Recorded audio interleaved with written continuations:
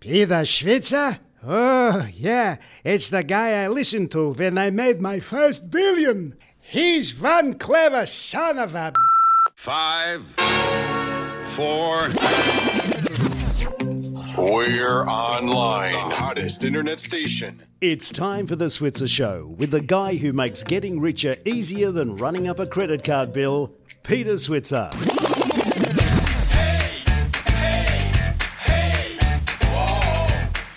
Hello and welcome to the Switzer Show. I'm Peter Switzer. I'm joined by my colleague Paul Rickard. Hi, Paul. Well, good afternoon, Peter. After the New South Wales election on the weekend, I guess one more election to go. Maybe that's going to be a positive for property. What do you think, Peter? Yeah, well, it's going to be an interesting one. I think Gladys had a much easier hill to climb than Scott Morrison, mate. What do you Probably think? does, and I guess everyone's now tipping May the 11th rather than May the 18th. But these have been sort of, I guess, drags on both the property market and also impacting consumer sentiment with retail sales and business confidence. So at least the election cycle is drawing to an end, close. Yep.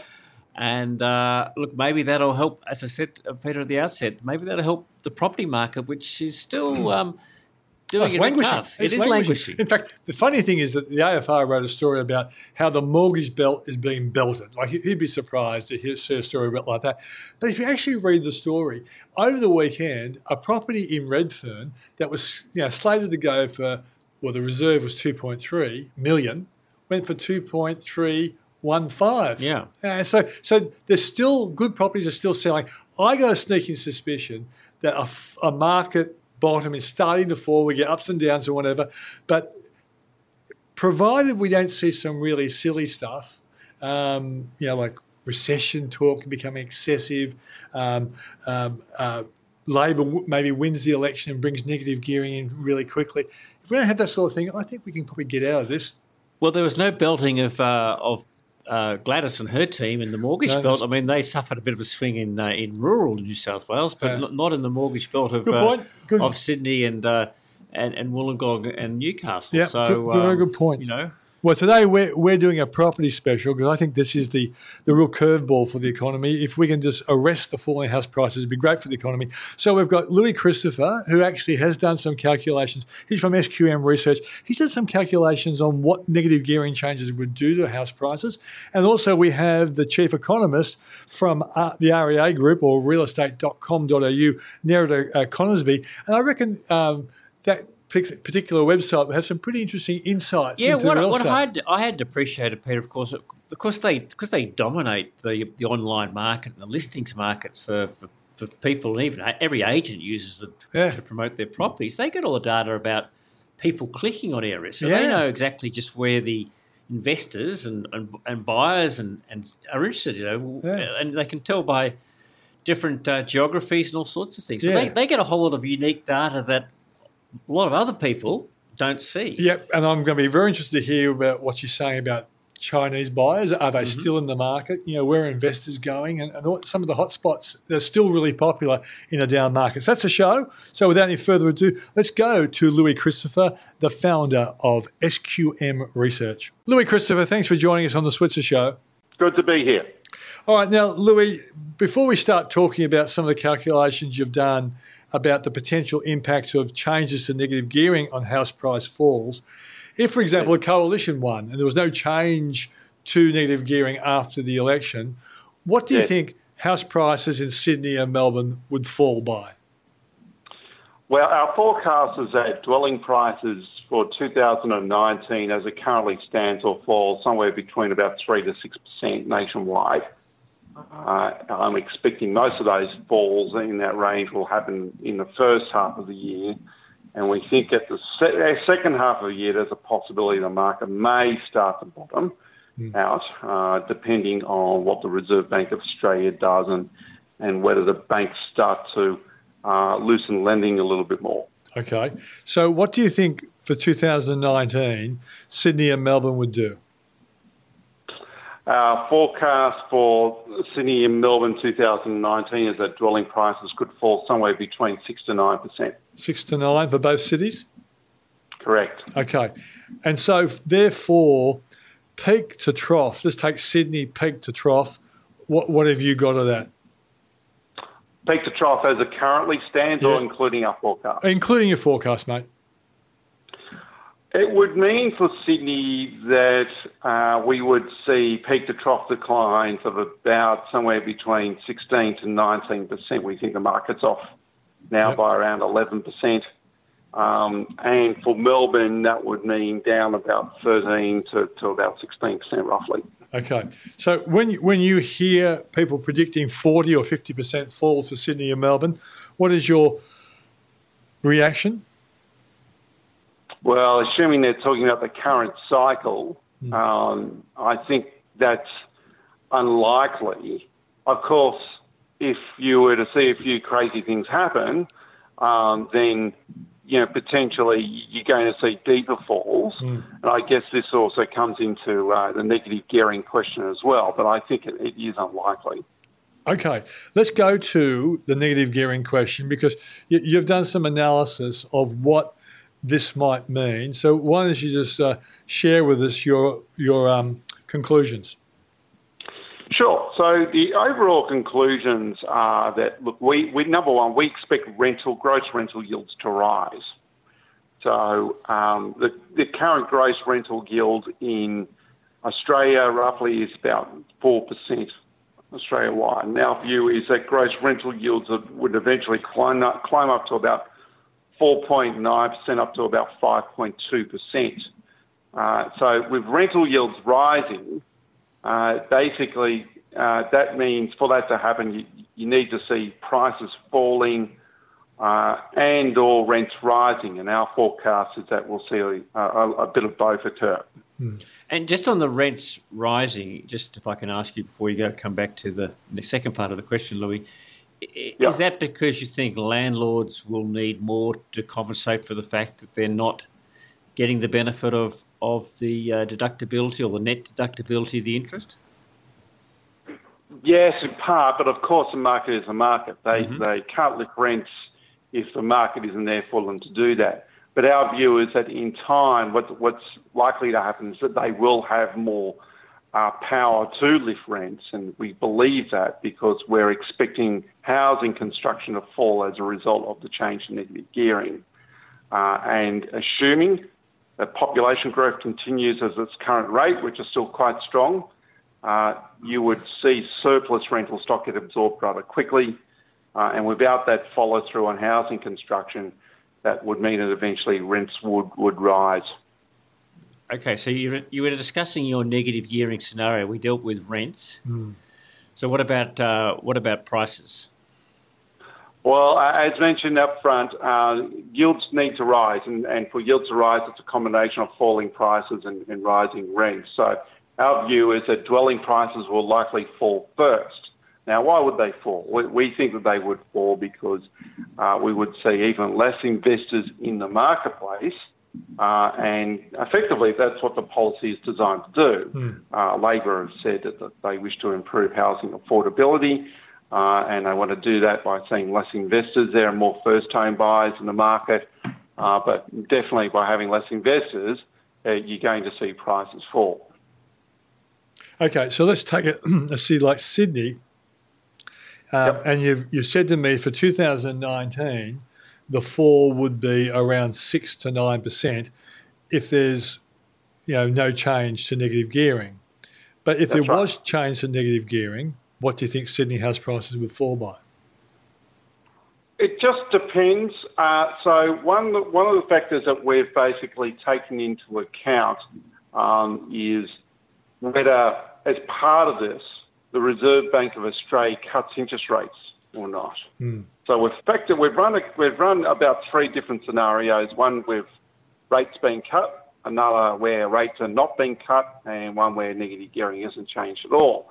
And our view is that if rates are cut, you would see potentially overall declines nationwide in the order of about 3 to 8%, if I recall the numbers. And if rates are not cut, the falls will be deeper. Yeah, okay. So in a city like Sydney and Melbourne, they're the ones that are going to be driving the overall fall in the national prices. So yes, that's right. We're forecasting that Sydney and Melbourne are going to fall the most out of this negative gearing change.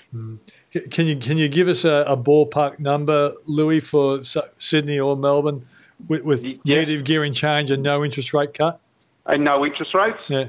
Yep. So our forecast is that Melbourne would fall somewhere between 8 to 16% over a 3-year period, and Sydney would fall 14 to 9% over a 3-year period.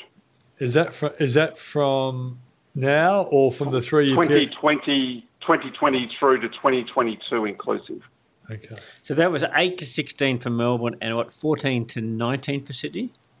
14 to 9 for Sydney. To 9, okay. Well, why are you starting with 14 first and going to 9?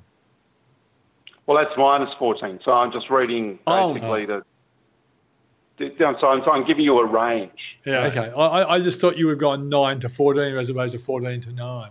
But 14 is probably the worst. Okay. That's just, I thought there was something technically unusual about Louis. That's all. That's okay. All right. So what is have you got any sort of negative reaction from Labor supporters because of your analysis? Oh yeah. I've had a few. Twitter trolls harass me. I've had one group try to, dispute my claims, which they generally haven't been that very good at residential housing forecasting for a long time themselves. I think probably the worst thing is I had the Labor Party itself to suggest something in the report which wasn't there at all.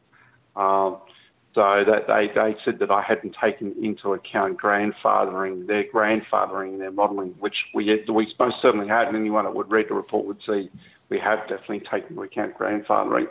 So, yes, I've had a bit of that, and that was kind of expected, and but by and large, I've actually had probably fairly positive reception to it. I've had lots of questions, which is great, and I actually enjoy good and fair debate, rigorous debate. So by and large, that's basically happened. And I guess the point is this, Louis, that you have actually had a very good track record at price predictions. That's the reason why I talked to you. But the bottom line is this kind of research should make a potential future treasurer like Chris Bowen actually make the case to Bill Shorten. Okay, we've got a policy we like, but the timing of it is really important. And that's probably the bottom line conclusion I took, is that if you're going to do this, when house prices are already on the fall, it's not a great idea to add to it. It's not a good idea to add to it in our view, no. Not this policy as it currently stands. Of course, this policy's got to get past the new Senate, so assuming Labor wins the election in the first place. We did say, and we still state that, okay, number one, we're in overall agreement that we should see property taxation reform in the sector, including negative gearing reform. When it comes to this specific policy, we say that, okay, let's consider phasing it in over, say, a 3-year period, because that reduces the risk of an economic shock. In our view, this is the risk here, that we could actually have an economic shock, particularly if we are correct about what housing construction is going to do. So, Lou, I was going to ask you about timing and phasing, and you mentioned before, of course, that the grandfathering aspect, and so that means that any people that are currently able to negative gear will still be able to do it until this change occurs. Let's assume that the Labor is elected in May. What's your view about phasing it in? Just how would a government implement something which moves towards where the deductibility, or at least the net deductibility, ceases? How would they phase that in? You could slowly but surely reduce the concession over, say, a 3-year period. Mm-hmm. So let's say, for example, the negative gearing benefit was worth $100 normally. In year one, instead of $100, they only get, say, $75 back of it. Year two, they take off, say, another $40, and then the remainder on year three. Right. So that's what I mean by phasing it out. It's just that the actual concession in dollars is reduced year by year for an investor. I suppose the other option is just not to implement it straight away, because they haven't actually announced a start date, have they? They haven't announced a start date, but one thing we do know is that the savings from this policy changes in their budget estimates, so we understand. And so I think the intention is they want to bring it in sooner rather than later. Right. Okay. Louis, if let's just throw one last thing at you. If the Reserve Bank does cut interest rates, particularly after an election which Labor wins, that's when they're probably more likely to do it. Wouldn't that be considered to be a little bit political, Peter? It'd be political if they did it beforehand. All right, so if they cut interest rates and then banks at the same time actually start cutting interest rates because they're borrowing overseas at lower interest rates, would you then expect your second half, not rebound of prices, but the stabilising of the price falls to be more a good chance of happening? Well, if the Reserve Bank cuts interest rates, as we think they will, the price falls that we're forecasting will not be as heavy. So, for example, Sydney, we said prices may fall 14 to 9%, assuming no rate cut. Well, a rate cut we've got down that's 12 to about 7% declines. So it will create a buffer for the market, but in our view, won't entirely take away the adjustment that would need to occur in the market. But I guess if the banks started lending more freely compared to the way they have, that also would be a plus as well, wouldn't it? You still have the investor. Absolutely, that would be a plus. Yeah. So that would help, and that's one of the reasons why we've got a range in our forecast. So we're trying to take into account more of a dovish market too, where we see a loosening of investment lending once again. But I can only state too that look, we know the banks are currently cautious. In part, they're also cautious because of the current market, what's actually occurring in the current market. So I think the banks still have certain buffers and requirements in their lending, potentially around loan-to-value ratios, while the market is falling. No bank wants to see their customers end up in negative equity. Yep, for sure. Louis, thanks for joining us on the program. Good to be here. That's Louis Christopher, the founder of SQM Research. And now, a word from our sponsors. Trump, trade deals, franking credits and Brexit are some of the many obstacles that 2019 have brought to investors. Join us at our Switzer Investment Strategy Day in Brisbane, Melbourne and Sydney and learn how to maximise your investments in a politically challenging 2019. We'll have some of the best fund managers in the country talking to you, giving their best ideas for 2019. Tickets are only $39 and available now from www.switzerevents.com.au.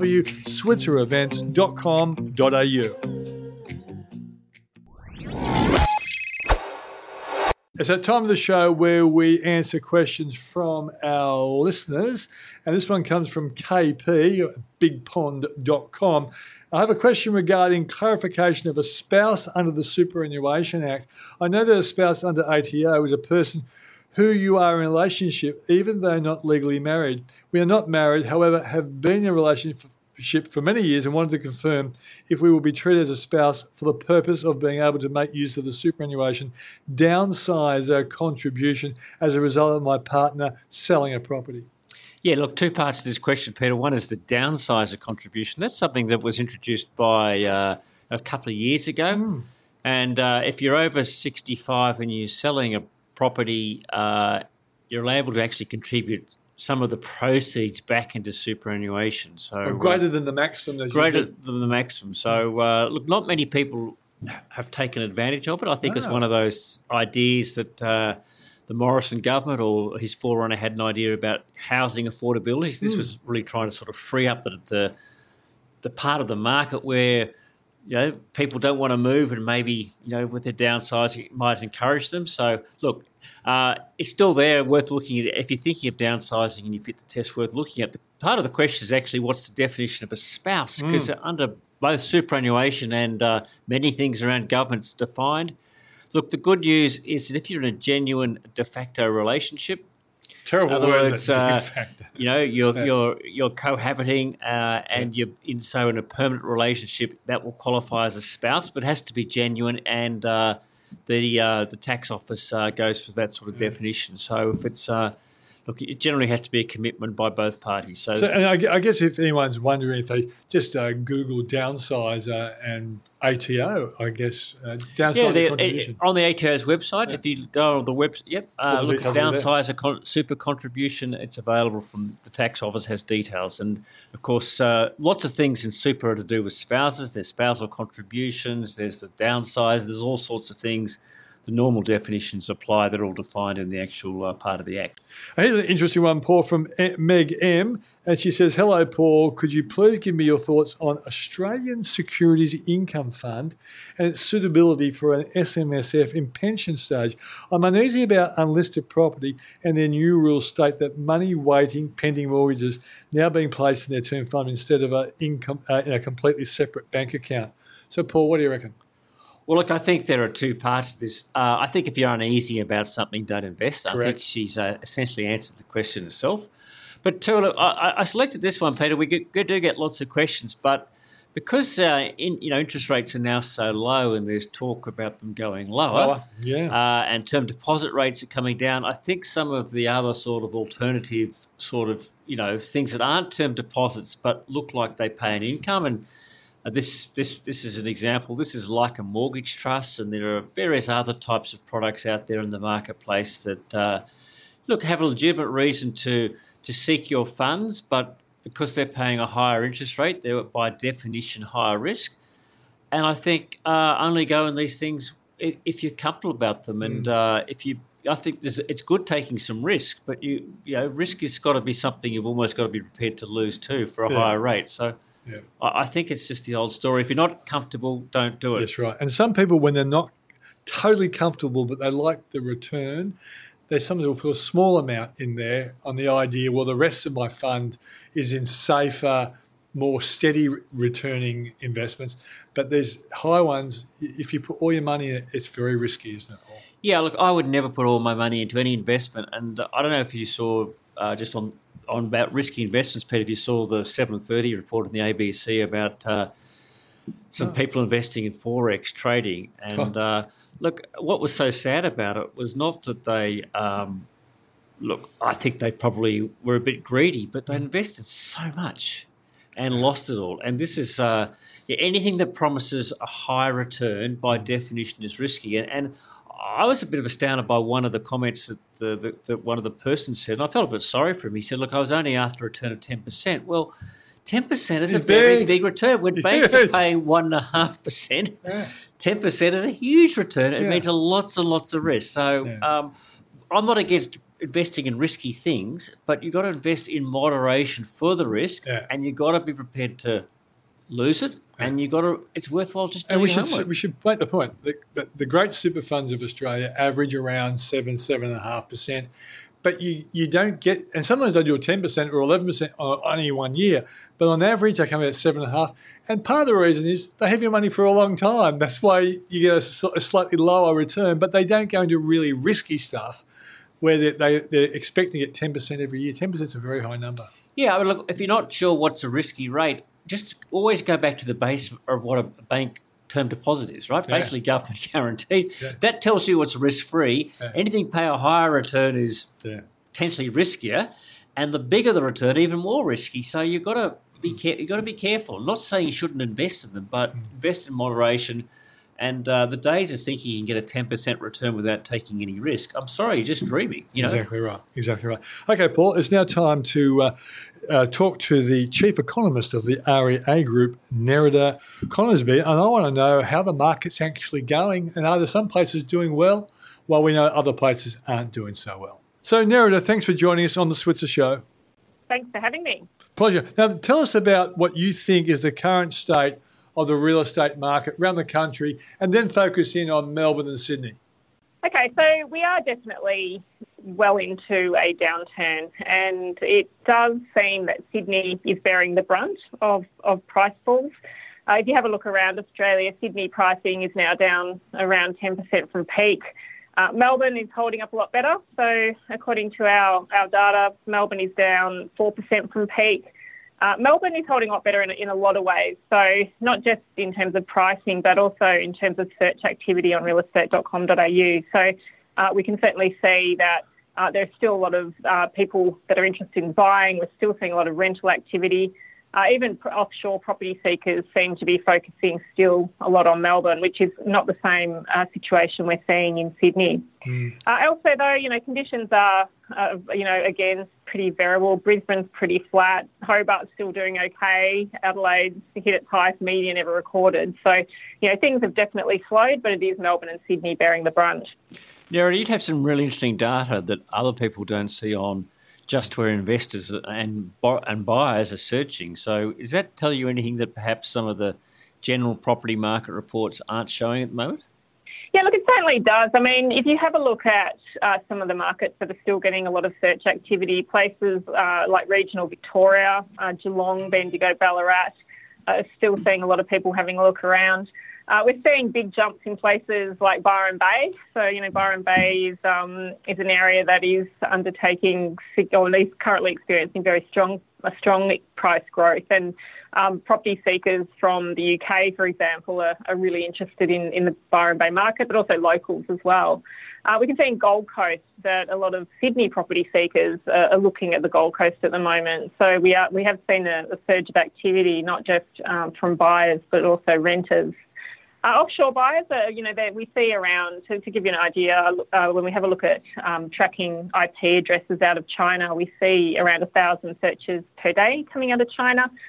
We can see now a shift away from very much university suburbs. During the peak of the market, they were very focused on places like Carlton and Clayton and St Lucia in Brisbane, but now have gone back to looking at areas that have high proportions of Chinese-born residents, so places like Chatswood in Sydney and Glen Waverley in Melbourne. So, yeah, we do. We see, lots of fascinating things, and, some things are quite amusing and other things do give us a good indication as to what's happening in the market. Are we also seeing that old shift from the south of Australia into the north, people leaving the high, expensive cities of Sydney and Melbourne and going to that southeast Queensland corner? Yeah, it's interesting. It's funny, when we have a look at Sydney people, definitely Gold Coast is an area that they do look a lot at. And, when we have a look at the top suburbs of people looking outside of Sydney, a lot of them are on the Gold Coast. Melbourne people, though, do look a little bit on the Gold Coast, but Hobart is really their star attraction, and around half of the interstate search activity going into Tasmania at the moment is coming out of Victoria. So, I think Melbourne people identify very strongly with Hobart. They like the arts culture there. They like the restaurants. They can put up with the cold, whereas, to Sydney people, they don't, quite have that same desire to head down to Hobart. They really love the north and probably, again, lifestyle related, it is a pretty similar lifestyle for them. Now, you mentioned Adelaide earlier. I heard one of our guests last week was, I won't say bullish in Adelaide, but they were suggesting that the Adelaide market has a bit of upside, mainly because of the price differential. We've seen that in places like Hobart. Are you seeing any sort of increased activity in investors and buyers looking at the Adelaide market? Yeah, look, there's definitely a lot of activity coming out of Sydney and Melbourne and going to places like Glenelg. So, beachside Adelaide does seem to see a lot of search activity out of Melbourne and Sydney. Adelaide is starting to see very strong growth at the top end. So, 1 million plus suburbs seem to be doing very well. So many of them are seeing double-digit price growth at the moment.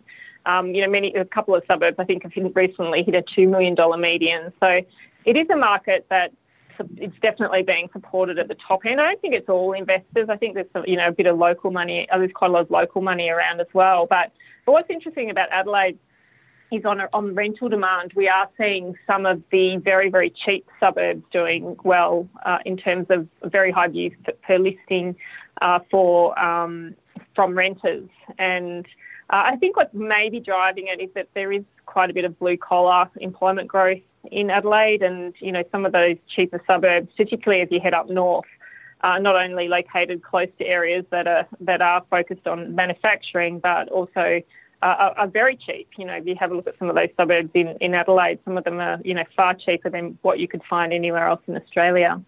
Okay, Nerida, being an economist, when you see headlines, not so much in News Limited papers, but particularly in Fairfax papers, you see the scary headlines of 40% house price falls. What is your reaction when you see some forecasters out there with such a negative forecast for house prices?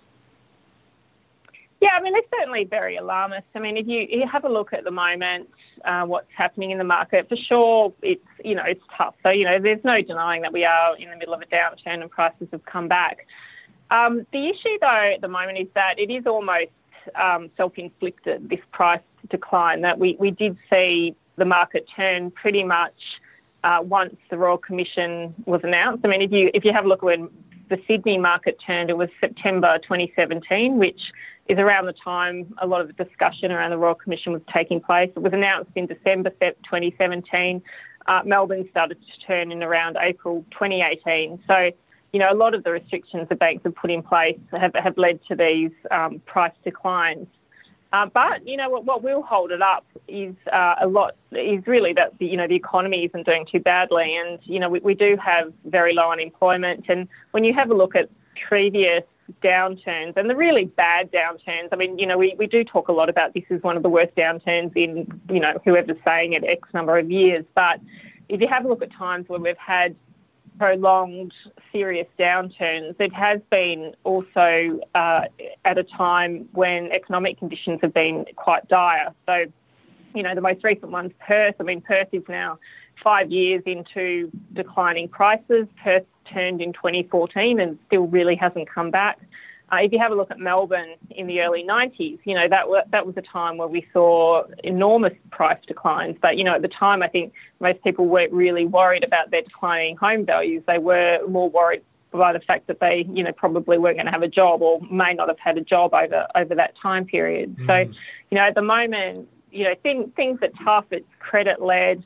I do think the policy outlined by the ALP in the upcoming federal election with regards to negative gearing is coming at an unfortunate time. I think, we don't really need a hit on prices. We've had this massive drawback in investor activity.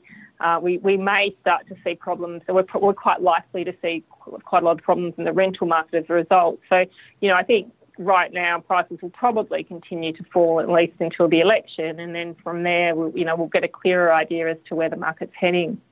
Okay, one last question for me, Nerida, is are you seeing some signs that the price fall momentum is slowing down? Are we seeing some signs that maybe a base is starting to form, or are we still in free fall?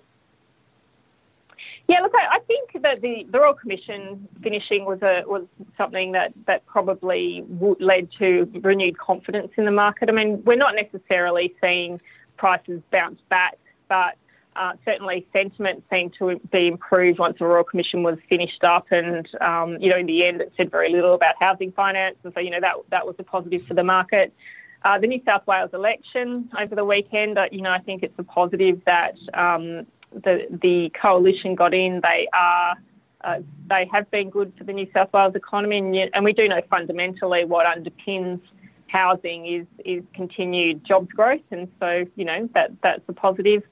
But really, the election will be the next big thing, and we can certainly see it on our site that listing volumes do remain very subdued in the lead up to an election. So really what seems to be happening at the moment, we're not necessarily, we've seen prices decline. It doesn't really seem to be in free fall.